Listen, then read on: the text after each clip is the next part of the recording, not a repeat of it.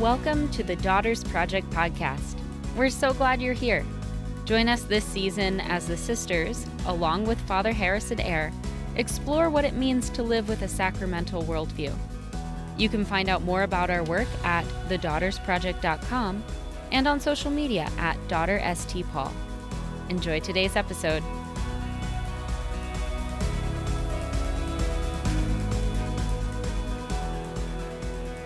Welcome to the Daughters Project podcast. This is Sister Danielle, and I'm here with Sister Nancy Elselman and Father Harrison Eyre. Awesome. I'm so excited for today's topic, modernism, the obstacle to the sacramental worldview. This has been like, this is the meat, right? Well, it's all meaty, really. I mean, it never gets super light, though the conversation's fun. No, I'm really excited about this because I think a lot of people have found themselves kind of hitting up against this topic in a lot of different ways. And that there's a lot of different ideas that people have about what is modernism. It can be so nebulous. But before we jump into the meat today, I wondered if anyone had any stories at the parish or overheard in the convent. I had a funny story told to me today. It's like unrelated to anything except for maybe the liturgy. But today at lunch, a sister was sharing this hilarious story. The Maryknoll Fathers used to have a place right across from us here at our mother house, and they would say mass. And so they have religious life and they have a sense of humor, as you have to in community. But when you are a postulant or novice, it is like your duty, because then they had the postulants here. It's your duty to take care of the sacristy or the all things liturgical, right? And there, even in the day, there was we're talking about, I think like around the 60s, this story happened. So there was a lot more kind of like ways of doing things than there are even now. But even now, you're nervous. You're like, everybody knows what I'm doing or not doing well. So anyway, it comes with a certain amount of like anxiety, sometimes holy, sometimes not. But anyway, so it was Christmas midnight mass. And one of the sisters had put in a candle that was a little bit faulty, but she thought it would be fine. And so it was one of those like oil ones that screw in, but the threading kind of had worn on it. And so in the middle of mass, the candle pops out of its stand and flies and hits a seminarian. By the way, there are like a dozen priests and a dozen seminarians there, and it hits him on the top of the head. And the whole chapel is like, and Father says, yes, we lose a lot of seminarians that way. And continued with the mass. It was so good. It was so good. Sometimes we just need a knock on the head. Yeah. That's right. Help along the way. Exactly. But it actually, little dose of reality, right? That's right. Exactly. That's right. It's so good. Talk about being enlightened. Amen. That's so funny. So anyway, that's kind of a fun story leading into this whole idea of modernism, because there are the modernism wars right now that can happen in culture, where this debate of like, modernism is evil or modernism is, an effect of communism, or all of these things that are happening, right? But Father, you write so eloquently and really kind of, and simply, honestly, you bring a clarity to this. Can you explain for us kind of the approach that you've taken to talking about modernism? Yeah. So yeah, like you said, it's a favorite buzzword that's easily thrown around, especially in church circles. That's modernism. That's modernism, and it's like, Do you know what that word even means? It's like in The Princess Bride, right? It's I don't think you know what that word means. Right. And it's a word that kind of develops. Like, so my master's thesis was kind of on this kind of time period. So it's like I'll have to be careful to not talk too much, because I can talk forever on this. But it was Pius X is the one who kind of popularizes the term. With his encyclical Pascendi Dominici Gregis. I believe I'm getting That's that correct. right. I believe I'm getting that right. Yes, okay, good. So the encyclical is kind of talking about what modernism is, and it was a kind of creeping ideology that was sweeping into the church, denying a whole bunch of stuff, denying that the scriptures were. This is actually the big place it really played out, was actually in scripture scholarship. The idea that the scriptures were divinely inspired. This is the time when the historical critical method is kind of taking shape in Protestant theology and stuff like this, and the church has to navigate and deal with a lot of this stuff. It's actually also a great springtime, I would say, of magisterial documents on scripture because of this. There's just a plethora of them at this time. Every pope's writing on scripture at this time. It's really interesting. But so they're denying the idea that God actually inspires, that it's all kind of like a fruit of its own historical period. And so there's no freedom in the writers. There's no freedom of God to inspire it, etc. But Pius also goes against all the other ways that it comes out. But there was one problem. I hesitate saying it this way, but there is like one little issue with the encyclical. It never actually really defined what modernism is. It never makes the effort to kind of give you a one or two phrase definition of what he means by this. And I think that's part of the reason why it gets thrown around like a buzzword, because we don't really actually have a magisterial definition. So in the book, what I try to do is kind of pin this down. And this actually is thanks to one of my seminary profs. I was taking a class on Vatican II, and he was talking about this early period, and he gave this very simple definition. He said, modernism is the denial of mediation. That was Father Don McDonald, who is a great priest, Franciscan friar. And I thought, wow. And it was great, because I remember in that class, actually, there's large debates. No. Modernism is the focus on the human person. He goes, no, that's not modernism. And if you read Pascendi, you start to see that that's the theme that Pius is playing out. So let's look at some examples. Like, so if the mediation means that God works in and through the world. That's a very simple, straightforward definition of it. God, in other words, God uses his creation to manifest himself, right? And so it goes against this idea that, all I need is it's just between me and God, this individualistic idea. Like, all I need to do is just talk to God in my own individual prayer, and that's enough. Well, no, actually, the sacramental worldview actually say, no, actually, in a way, God works almost indirectly on purpose to bring creation into cooperation with him. But some ways that modernism plays out. So yeah, it would deny the inspiration of Scripture. It would deny the divine institution of the church. It would deny the working of grace through the sacraments. It would deny the divinity of Jesus. And these are all ways that this plays itself out in theology in the 20th century in different schools of thought, where all these things are being denied. But at the heart of it is this idea that it's the denial of mediation. Now, this is actually important, because this is, I think it's and maybe this is where we can maybe, I don't know, talk about this a bit, because this is, I think, how we experience the world. Yes. Right? And that's why sacramental worldview, that's why we have a hard time embracing it, because we don't recognize and accept the fact that we have been raised in a kind of ideology of modernism. Which actually comes out of the whole Enlightenment theories. And it comes from also the philosophies of Kant and Descartes and all of that. And so, yeah, it is kind of focused a little, you're the one seminary who says it's focused on the human person. Yes, but to a problematic view, to where we're denying there's anything beyond the human person. It becomes very self-centered, very individualistic.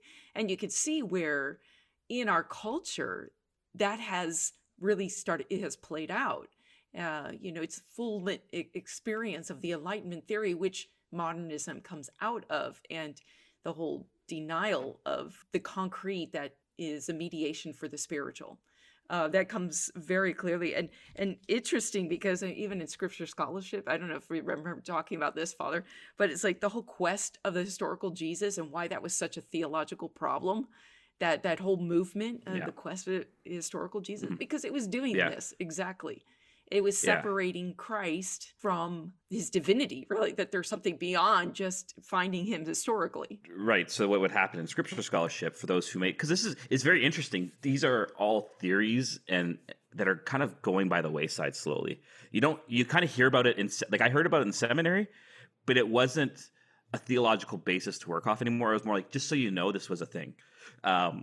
And actually Pope Benedict addresses this in Jesus of Nazareth, the separation of the Christ of history from the Christ of faith, right? So the idea is that Christ of history is the stuff without miracles, right? The stuff, like maybe some of it. So like what would Scripture they would kind of pick apart the Scriptures and say this is something the historical Jesus would say, but this is something from the Christ of faith. In other words, anything that was miraculous or divine was seen as an accretion to the Scriptures, an add-on from the disciples to give credence to their belief about who Jesus is. Right. Mm. Yeah, it sometimes actually, though, it does kind of play itself out in the culture. And you see this I see this a lot in some movies, not necessarily in talking about historical Jesus, but just this idea of the separation of the material from the spiritual. I don't know if you have seen the movie Soul. It was Disney's Soul, that animated sure. movie. Not yet. I've been wanting to see it for this reason. Okay, well, I have some serious problems with it. I did a whole little TV webcast thing on it, but it's interesting. So it's an interesting story for those who haven't seen this movie. It also received a couple Oscars, but it's a story of Joe Gardner. It's this jazz musician who's teaching in a school, music, but he feels like he hasn't quite found his spark. He hasn't found the thing that, kind of defines his life, the best thing for him, kind of like his niche in the world. Well, he finds his niche. He ends up going to a jazz club and he gets hired. And just as he's leaving and he feels like he's all excited, this is what he's been waiting for all his life, is to play in a jazz club. And he falls in a manhole and dies. He ends up in the great beyond. Okay, that's what it's called, the great beyond. Well, he realizes he doesn't want to die. He's like, I just found my niche in life. I'm not going to die. And so he takes off and he falls through another black hole and ends up in the great before. Okay, which there's a lot of heresies in this movie. Okay, so this sounds like Platonism. Completely. Okay, I was just going to explain this. I was like, so, I mean, and the director, Pete Docter, I mean, I think he's trying, but he actually goes and he searches every religion and philosophy and life to try to determine well, what's the origins of the human personality. But he really kind of determines it from the concept of determinism. Like, we can determine our own life. We can, by our very actions, can determine who we are as human beings. Well, that's a big problem. And my problem with this, it comes actually out of Gnosticism too, but it's a problem because it's separating the human person. It's saying that there was a pre-existence of the soul. Yeah. And that's a heresy. But it's also, throughout the whole movie, it talks about this person's soul, but never in conjunction with the physical body. But we, as Catholics, understand we are a human person, body and soul. And I think this is where this idea of modernism, it's misunderstanding that mediation of the tangible for the supernatural, for the soul. Yeah. And this plays itself a lot today about how we see the body, right? We see the body as a canvas of expression rather than the revelation of a person. Exactly. Right? And that the body is actually so for the Catholic, the body's integral to what it means to be human, that death is an unnatural thing. And that we are not complete without the body, right? So, even I get, we have these kind of pious ideas about heaven, which they're true. Like that, yes, my soul goes to heaven, but that's not the final state. Right. Resurrection of the body is integral to our faith, right? But you see this, but yeah, I think part of this is there's a lot of forms of people. So the idea is now the body becomes this form of expression of the true self, the inner self. What I really have within is who I really am, regardless of the body. But the body is not meant to be kind of a canvas, but it's meant to be integrated whole with the person. And so that becomes another way that this kind of manifests. So the body today, it really does become to see as a burden and a barrier of my true self. I got to say, I got to go back to that movie Soul, because I don't want to just totally knock it completely down, although I do have a lot of issues that this is how children are understanding of, people say, it's just an innocent story. It's not. It's actually giving a very particular philosophy. And so we're kind of indoctrinating our kids like this. But I mean, at least at the end of the story, it's he reflects back on his life. So I'm giving it away. Okay, spoiler alert, he comes back into his body. And he reflects back on his life, and he realizes it's in the simple moments and in the precious memories that are the gift and that to be cherished. So it's realizing that it's not just finding that big thing for us to do. That's the whole meaning and purpose of our life, but it's in the little moments. And it's so I gotta say there are some good elements of the movie, but I Well, have a Yeah. big problem with the rest of it. well, and in culture too, if you think of like because my experience of modernism, I honestly was very much a product of modernism. I studied it. I like really gave way to the philosophy of relativism that leads you through modernism. And a lot of it, like when I was studying it in school, and just even the history of art, it was an exiting of the body. It was an exiting of the reality of the war, of just this, what was happening of disintegration of society or culture, or even the sense of separating yourself from an outside authority, right? So it was exactly as we say it is. It's not a mystery in history as to what the desired end was.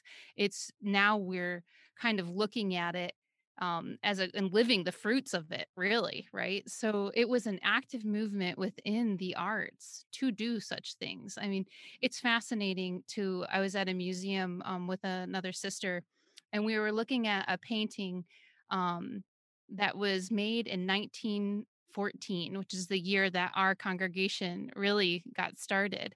And it was not a Picasso, but it was like it, and it was called um, Man in Parts. And there was an eye over here and a nose over here and an eye, whatever, a face. It was all in parts. And it was the human person compartmentalized and separated. So not integrated. So this disintegration of man and his body. It was an intentional thing towards a desired goal. So like when I hear about soul or when I watch that movie, I find these as information where we're at. Like these are the desires and the longings of the human heart crying out for something, and the sadness of it, the tragedy really is that that can only happen in Christ. Like that thing you want is so true. You are so smart. Your body, your soul, you were made to communicate with God. But the lie of it is that you cannot have that thing you desire without him. Yeah. It's, you see, I think the reason it's important to talk about this, and you kind of bring it up with the arts, is this is, to put it a little philosophically, this is felt existentially by pretty much Mhm, everyone today. mhm. If we take a cold, hard look at our heart, and I'm speaking for myself here too, like I Yeah. live in faith, but with the recognition of this kind of, to put it bluntly, like we kind of face a nothingness sometimes, and modernism, because modernism says there is nothing more. At best, it will say God exists, but he doesn't interact with the world. Mm. That's the best it can do.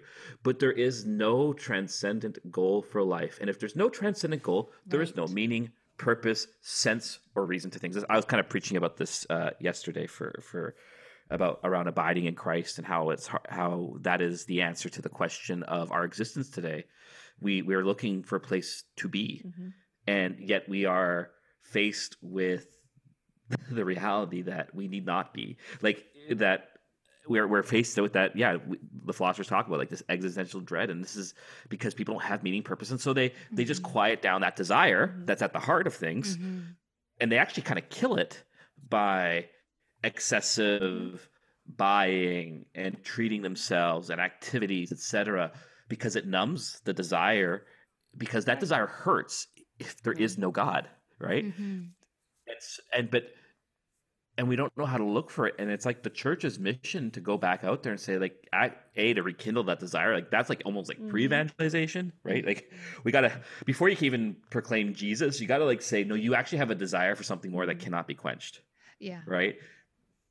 And that you need to reawaken that, and that it's worth the adventure and the risk of reawakening that, only then to say that yes, you are actually made for something more, and that life does make sense, and it does Mm-hmm. have meaning, and it does have purpose, and it has a reason. Yeah. But it means you no longer being the judge of your life, but now kind of going outwards. And at the same time, that to complement that receptivity to receive revelation through the world from God. But that requires an openness and a vulnerability that we have kind of trained ourselves to not see. And so, people do not think of a God that intervenes anymore. You can't. Miracles are hard for most people. Miracles do not convince most people to come to faith. They think they'll think of it as like someone just made that up in history, right? And I'll be honest, I think even for a lot of Catholics, miracles don't impress anymore. Like, it's not meant to be a judgment. It's just to say that it's a statement of where we're at. And for the church's mission, we need to recognize that. And because I bet you anything, a lot of people are listening to this podcast who have kids who stop living the faith. Sure. I think so much of it, like you said, Father, I think it's kind of out there in the culture. And I think it comes from that. I hear more than ever people quoting Nietzsche and like saying, like it's good, but if a real Nietzschean view of the world is basically that human beings can redeem themselves. I mean, and so we don't need anything else. We don't need God. We don't need Christ who redeemed us through his humanity and divinity.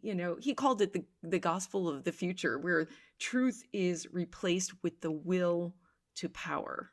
And I think that's so interesting, connecting with what you're saying about modernism. It's like it's there in the culture. We don't necessarily say it or name it or talk about it, but it's infiltrating, it's penetrating, it's just within us as a culture. And I think it's really important that we pull this out. And I'm glad that you named it in your book and said modernism, and the problem of it is mediation. I think that hits it right on the head.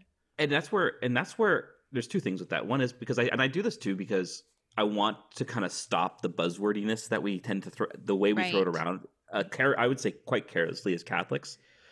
Oh, I don't like that. The liturgy is not to my taste. Well, therefore it's modernist. Like, no, you don't know what the word means, and please don't use it because you don't know what you're talking about. Or even when it's said about art and architecture, when it's like, actually, that's not so. Like that's not its intent or goal. But exactly, right. But it might be ugly. It might be ugly, right? But there's always beautiful modern stuff too. We talked about Gaudi a few weeks ago, right? That's modern. It's meant to be modern, but it's beautiful as well. But like, or that people say that things are to their own theological opinion or taste. Yeah. Like, so this is the interesting thing for me. Often the people who throw, I'm trying not to, perhaps, I don't want to paint with too thick of a brush, but however, when we throw the word modernism around carelessly, the people who tend to do that tend to actually be doing that in a modernist way. Right. Detached from its history. Who is the judge of truth? I am. Yeah, exactly. Right. Truth is not revealed to me. Right. For truth, it's like we're separating ourselves actually from the church as the holder and exactly right. Gnostic. And that's a real problem in the church today. I think we do have this kind of strong sense of I am the determiner of truth. Well, no, that's actually Kant. Yeah. Exactly. And his philosophy, that is not the ethos of Christianity. Exactly. Yeah. And so it's helpful to kind of put a name to it and to start to see it and to recognize the question. And the point I was trying to get to that earlier is like with parents who are listening who might have kids who aren't going to church, this is the question that's on your kid's heart. Right. And for you to propose the faith for them is you need to kind of open your own heart to that question if you're ever to be able to propose the faith to them again, because that's what people are hungry for. Yeah. If life is meaningless, it's easier to just kind of survive and just kind of coast through. But we're not living the thriving of the heart that way. And so it's about recognizing this ideology that really is at play. Like for me, if I were going to do a little media thing, I think one of the best examples of this is The Good Place. You like that? Have you seen? I love. I'm so interested. Oh my gosh, I have issues with it too. Well, I have issues. Okay. I have issues. No, I have issues. The show again, like kind of what Sister Danielle said. The show reveals exactly of modernity. Yeah. But it was actually also just one of the most. It did a great job just popularizing a lot of ethics and philosophy of ethics. No, you're right. It did. And that part. But there was there were some positive things actually. The way they talk about the afterlife, it's actually quite an embodied way, which I found really interesting and quite positive, right? It's opposite of soul. Right. But the whole idea of the afterlife is a kind of utilitarian point system of whoever gets the most points gets into the good place, and those who get and the bad place, and it's a kind of an absurd comedy, which is what makes it work so well. Mm-hmm. But the show, because it refuses to deal with the question of the transcendent, Mm-hmm. Right. Heaven, Right. or sorry, the good place and the bad place are really just extensions of Earth. Yeah, exactly. They're not. Yeah. Right. Right. They're not something transcendent. They're Right. not something other. Mm-hmm. And there is, I mean, obviously, we know one of the big problems is there is no mention of God, and the writer of the show kind of did. I watch the show Yeah. at least once a year now. I really do enjoy it. Oh wow. And I think the comedy is great, but it shows the kind of the result of modernism, that desire for created things come to an end, and if they don't point to something else, you get what, and this is what shows at the end of the series. If you haven't watched it, sorry, spoilers. They all experience an ennui, a sense of it is enough. I'm done. And they walk in through this like little gate, and they kind of get spread out into the universe or whatever it is, right? Yeah. It's very kind of Buddhist of this kind of re-entering into the cosmic one, the nirvana or whatever. But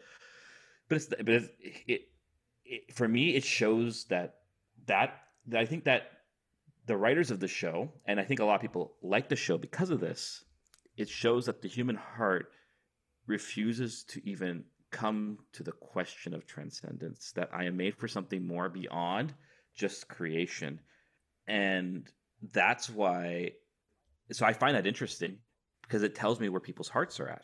Right. Even though I think it's completely wrong, obviously. Don't you think, and I think people really do search for that? They don't necessarily name it? Some do, some don't. It's true. I think. Yeah. I mean, honestly, after graduating from college, I had an experience that really was like in a moment where I had a stark clarity of just like that God existed, and kind of my whole philosophy of life was wrong.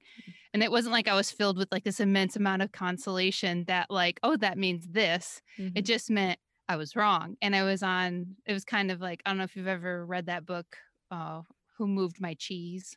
Oh, like, yeah. Okay, well, it's a good book for like if you transition a lot. Well, anyway, it's like the heart of my desire was moved, and I didn't know where it went.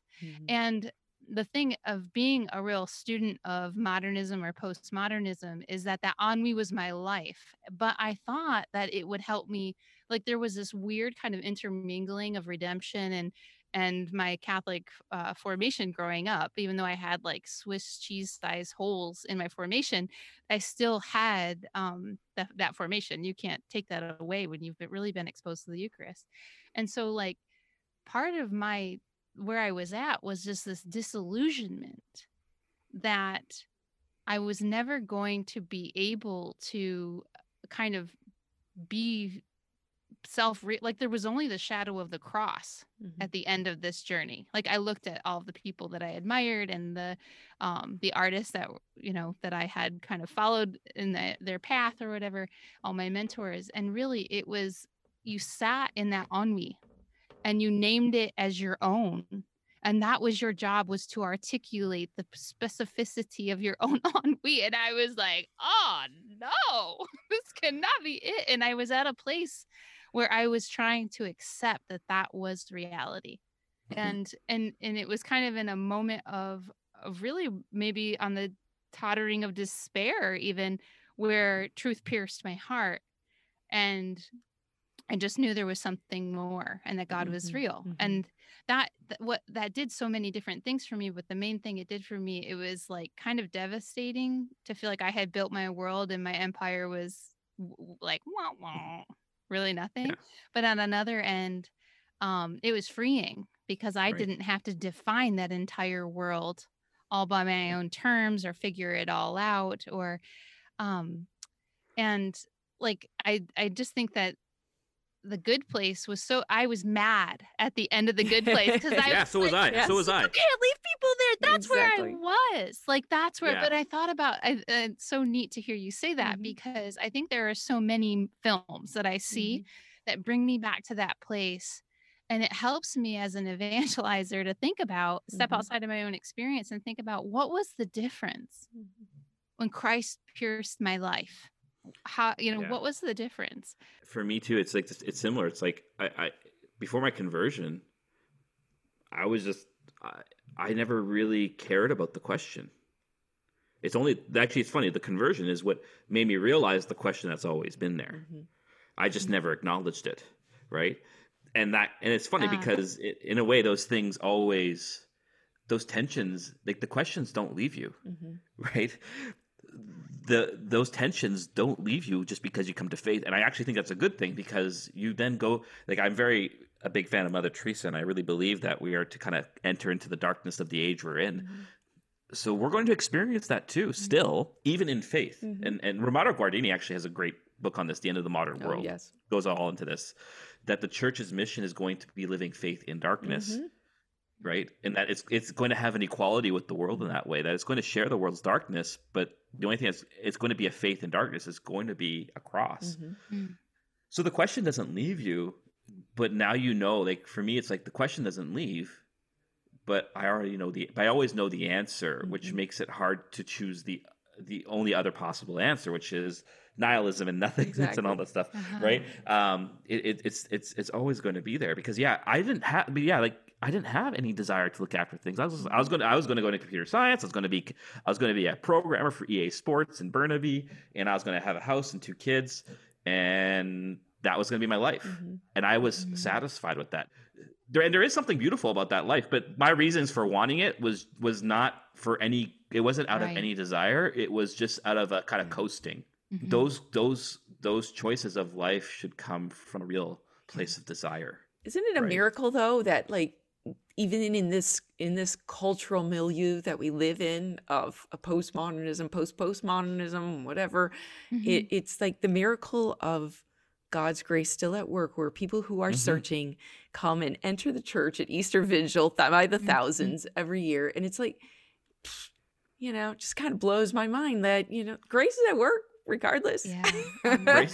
Grace is at work, but it's at work through the church. Exactly, through the church. Right? So this is the thing we try to get. I want to hope that people will take away through this at the end. It's like God works through everything, and that it's through the church, and it's through the baptized, and it's through the material world, and that the material, and that actually gives a dignity to things now, because now things, you desire them, but not for their own sake, but because they lead you to something more. They point, right? That everything created has a point value. This is one of Thomas Aquinas' famous arguments for the existence of God, the argument from causation, right? That every cause points to a former cause, and that but that all causes has to have one cause outside the sequence of causes.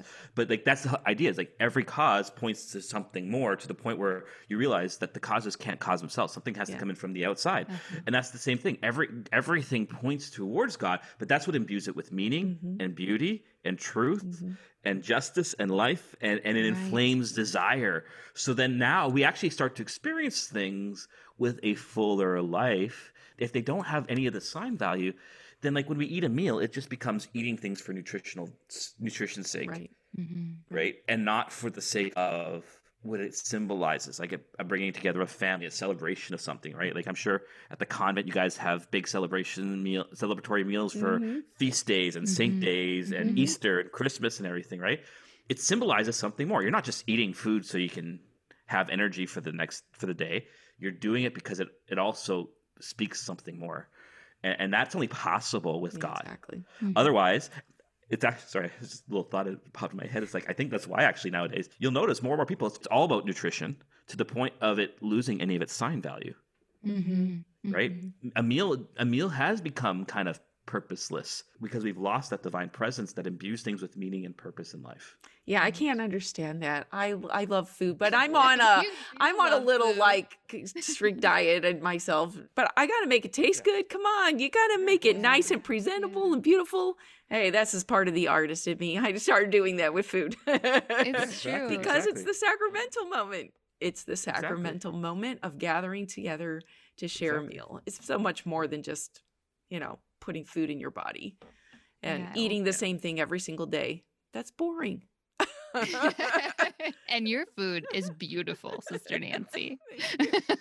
So I just thought of something. Sister Nancy, you might appreciate this one. So have you seen The Big Lebowski? Of course. Okay, good. I'm a Coen Brothers fan. Absolutely. They're nihilist, Donnie. Don't worry about it. I actually used the phrase "the dude abides." Oh, the dude abides. The dude abides, right? But I mean, It is really like I watched it and I'm like, this is an incredibly Trinitarian film. All of their movies are Mm. amazing. Films are, right? Mhm. But what is it? It is like John Goodman's character is kind of almost like God the Father, right? And Donnie's the Holy Spirit, Right. and the dude's the Son, He's right? He's the son. He's the dude. He's the dude, right? Abiding for us sinners, Exactly. you know. But what are they facing against? They're nihilists, Donnie. Don't worry about it, right? But it's like what I've always loved about, and I love about that scene is like the absurdity of the nihilists and everything. Right. But like the absolute confidence of God, of the father figure of God, the father figure, and John Goodman's character of that there really are nothing. Right. They aren't a threat. Because when you're in that communion together, it has no real power over you. But that's only possible when you're in the life of God. Mhm. And in that relationship of communion and pointing towards that something more. And so I just love that film for that reason, is that it actually in some ways manifests artistically everything we're talking about today. Yeah, Absolutely. that's great. You know, another film I gotta say, it just came to my mind too, is A Hidden Life, with the story of Franz So Jagerstatter. good. So It's good. such a beautifully like meditative film, and some people are like, "Oh, this is kind of boring." It's actually so beautiful because it shows his life in Austria with his wife and his children, and they're living a very pastoral life. It's like away from the rest of the world in these gorgeous mountains, you know, in the valley of these gorgeous mountains, and yet in the world, you know, Hitler is starting to take over, and World War II is erupting, and he's called on to take and be part of the German army and to take the oath of allegiance to Hitler, and he refuses. Mhm. And yet in this simplicity of life that he was living, he was called radically out of that simplicity to do something that was completely against his conscience. And yet he was told by people, even people in the church were telling, well, you can like say one thing but believe another. You know, you could say the words of the oath, but then like in your heart, you know, you're not. And we hear this in the Bible. It's like you can't do that. You can't be dichotomized. You can't separate the person. And Right. he was a perfect example where it's body and soul. We are one human being, and we cannot separate that. And he refuses, and he's killed for it. Mhm. But I interviewed one of the producers, Elizabeth Bentley, and she was wonderful in the sense she took 10 years to get this made. And she says, having a Catholic perspective and understanding broadens us because we see beauty, freedom, and truth in the here and now. And I thought that was a leading right into your book on the sacramentality and the sacramental worldview. Yeah. It's like, yeah, God's always present here. I mean, and that was for me a real power of that movie is that, right? It was in everything they're doing, in the ups and downs, the joys and the trials, Christ is secretly present there. And for me, another thing is I found that my gosh, now I just lost the director's name in my Terrence head. Malick. Terrence yes. Malick. Terrence Malick. That movie is part of his It search is. for Christ. Like Mm. he's personified in the artist in the Mhm. church, right? In the searching for the face of Christ and trying to paint Christ perfectly, right? Uh-huh. That scene is Terrence Malick. Exactly. He's searching. I mean, and he's a philosophy major. Right. He was doing his PhD in Heideggerian philosophy That's in right. Cambridge, and then left it all and started making movies. Exactly. So his films play out the Heidegger Mm-hmm. theme of the Dasein, the what is now, Mhm. what is in front of us, but that he's trying to see that this what is in front of us points towards something more. And his films are really a search. They're really an expression of his own personal search there. Mhm. And so what is beautiful about that is his films, I think, really point to that eager need. He hasn't been able to make the last step yet, right? He just hasn't personally been able to make that step. And you see that conflict in his film. Mhm. But so he's still in that realm of conflict, but he recognizes the heart, the desire that's at play to push towards God, and that movie just plays it out so well. Yes. It's so interesting that so often for people when they feel like they have to so as you fall into modernism or you like take on these ideas, it seems like ceremony and like really being able to celebrate, I don't know, like it seems like liturgy falls on the side, Mm-hmm. the tendency to walk away from the sacraments, to the sort of ritual that surrounds our lives in religion becomes taboo. Um, but we also seek those things out in other ways. Like we can't get Hmm. away from that. So Mm-hmm. what I've kind of seen in friends of mine, or even in my own journey, this desire to step to, or this feeling of a need to step away from the sacraments and the liturgical life in order to figure out the, Hmm. like, either something that someone suffered through a trauma, or to make sense of life. And I wondered if we could speak to that, because I feel like it's like a Mm. movement, even Yeah. amongst young adults, that are trying to better understand themselves, kind of experience this self realization, or even like the desire to be able to accept oneself, even in the darkest or more difficult Mm-hmm. parts of who they Mm-hmm. are, and not finding a place in the church for that, Mm.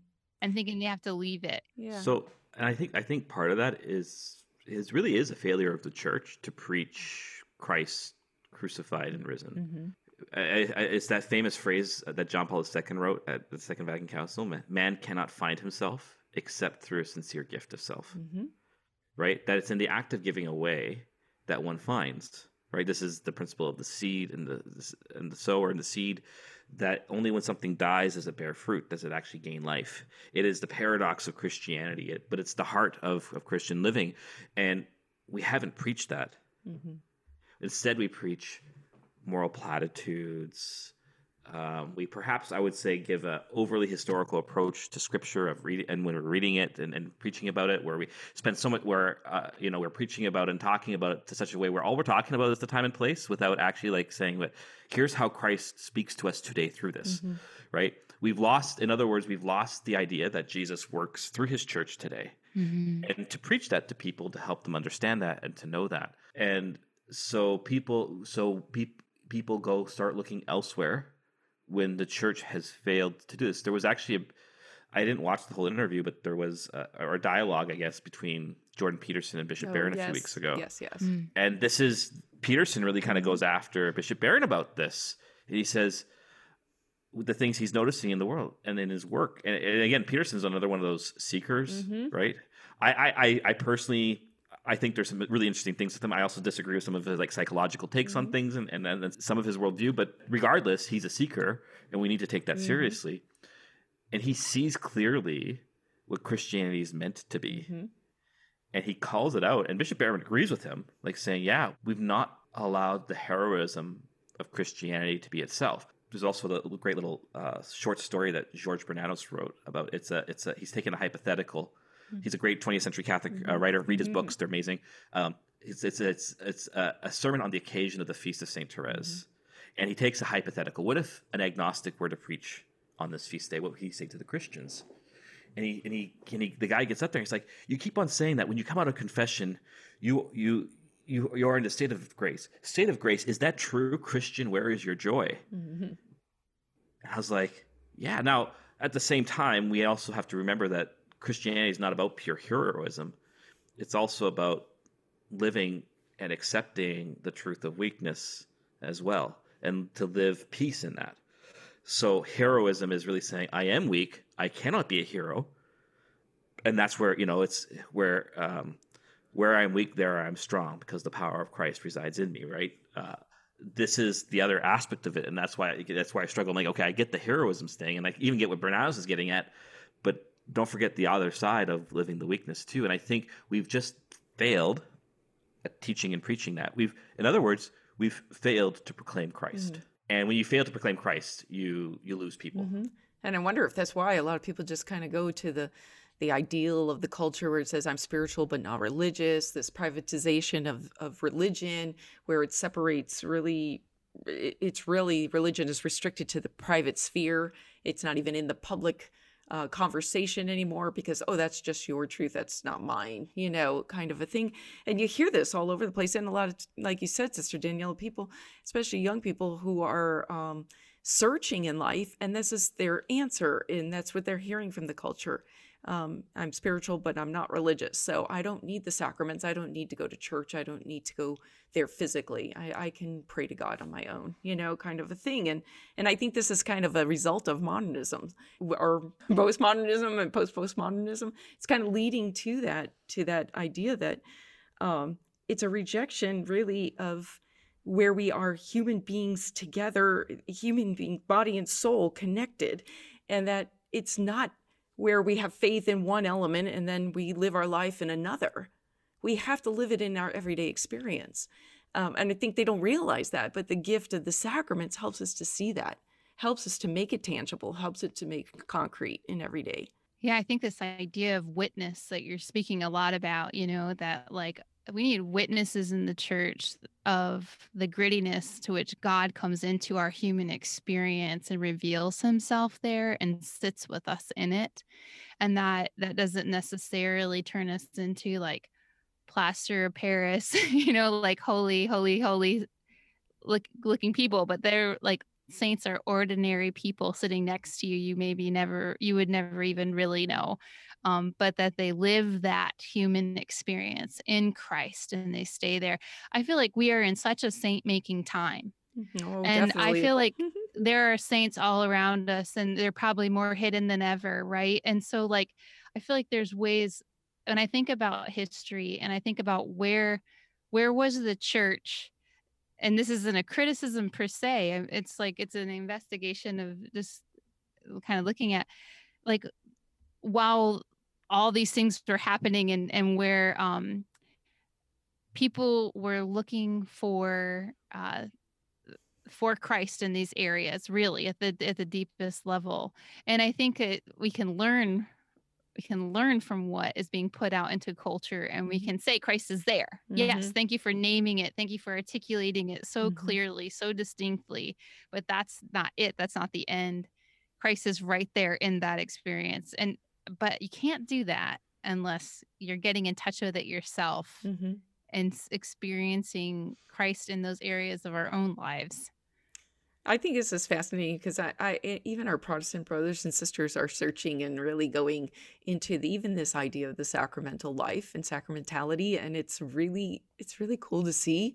And Yeah. and I get requests probably more from my Protestant brothers and sisters than our Catholics to give talks and reflections on like the cinema divina experience. How do we pray with scripture? How do we pray with film? How do we pray with the concrete experiences of our life and these different prayer experiences? And they're wanting this sacramental understanding, understanding the symbols and signs and how they are pointing to grace, to God's presence in our midst. And it's really exciting to see in many ways. I'm excited. And I think now we just got to get our Catholic brothers and sisters to see the gift that is before them. And for people to even just think about it and to be aware of it. Yeah, and another thing on all that too is, how do I want to put this? But I think even the way we proclaimed, we preached about what heaven is for a long time and who God is, lost all this incarnational element. Preaching and teaching in the church is always meant to be prophetic, and prophetic does not mean about telling the future. It means pointing to Jesus. And that Jesus isn't in the ether in the far off distance, but really in a really true and profound way, he is here and now. And he's especially here liturgically, but he's here with your baptism. He's here in the Eucharist. And because you're united him with your baptism, there is not a moment he's separated from you. Right? You might separate yourself from him if you like sin seriously or something like that, but he's not separated from you because that otherwise the grace of confession needs to be able to work to draw you back. But I mean, the baptism doesn't stop working there because his grace is like, okay, I want to redeem you, and I'm going to enter into your sin, and I'm going to enter into your darkness, and I'm going to enter into your ennui, and I'm going to enter into your lost sense of self, and I'm going to say, I am here with you. And that is what the church lost for such a long time. And I think we're just starting to rediscover that again. And I think it needs to be at the heart of our preaching and teaching, but also in the heart of our living. I think again of Mother Teresa. I know she's an easy one to go to, but I mean, she is someone I have a deep love for. and how Malcolm Muggeridge, a professed communist, converts by his encounter with her. She never preaches to him, right? She didn't have to preach to him. Her life pointed to something, to a deeper question for him. Her life exposed the question, right? This is why, like Hans Urs, and Hans Urs von Balthasar, this is his big thing, right? That the greatest apologetic today is the saint. It's not arguments. It's not going to be deep intellectual discussions. Often, it's the saint reveals your heart to you because they're manifesting Christ, and that's their job. Christ is working through them to say, I want you to see your heart as it is, so that I can finally enter in there and I can redeem you. And that's why we need saints. And I agree, Sister, like Danielle, that this is perhaps, Guardini actually says this too. He says this is going to be one of the best saint making times ever in church history, because we're all going through the cross together. And that's what the church is going to continue to grow through. I wish I could say, hey, the cross is coming to an end. No, we were just getting started. But here's the thing. Christ is there on the cross. You're not being crucified alone. Right. You are with him. And so the sacramental worldview is to say, in a very real, profound, and personal and an ecclesial way, Christ is united to all Christians who are united to him in baptism, that in their suffering, he is really and truly there to bring redemption to the world. Amen. Amen. That is so beautiful. Yeah, it's a beautiful note to even wrap up on for a time. I could talk about this all day. I love it. Thank you so much. That was really beautiful. I found a prayer. It's always good to give all that we're praying with and speaking on to Mary. So I love this idea of Mary at the Annunciation and how we're presented with giving our yes more and more fully. And I thought we could offer this prayer as a way for all of us to give our yes to the Lord, to ask for grace to penetrate our lives, that we might be filled with this sacramental worldview, to the fruitfulness of Mary.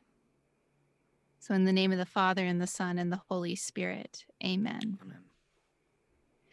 May all generations proclaim you blessed, O Mary. You believed the words of the Archangel Gabriel spoke to you, and in you were fulfilled all the great things he had announced. My soul and my entire being praise you, O Mary. You had faith in the incarnation of God's Son in your virginal womb, and you became the Mother of God.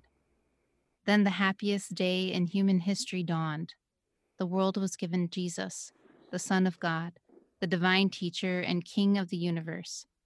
Faith is the gift of God and the source of everything that is good.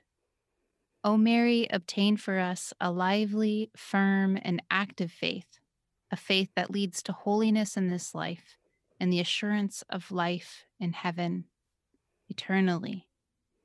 May we ponder the works of your beloved Son and hold them in our hearts, just as you contemplated and preserved them in your heart. May the gospel be preached to the ends of the earth. May everyone believe the truth of its message, so that all people will become, in Jesus Christ, children of God. Amen. Amen. Jesus, Master, way, truth, and life. Have mercy, Have mercy on us. In the Father, Son, the Holy Spirit. Amen. Amen. Hey, thanks so much. Thank you. Thank you so much for listening. This podcast is a fruit of the Daughters Project. This initiative of the Daughters of St. Paul to spread the gospel online is made possible by our generous Patreon supporters. Consider joining us in our mission by contributing to Patreon today. You can find us at thedaughtersproject.com and on social media at DaughterSTPaul. God bless you.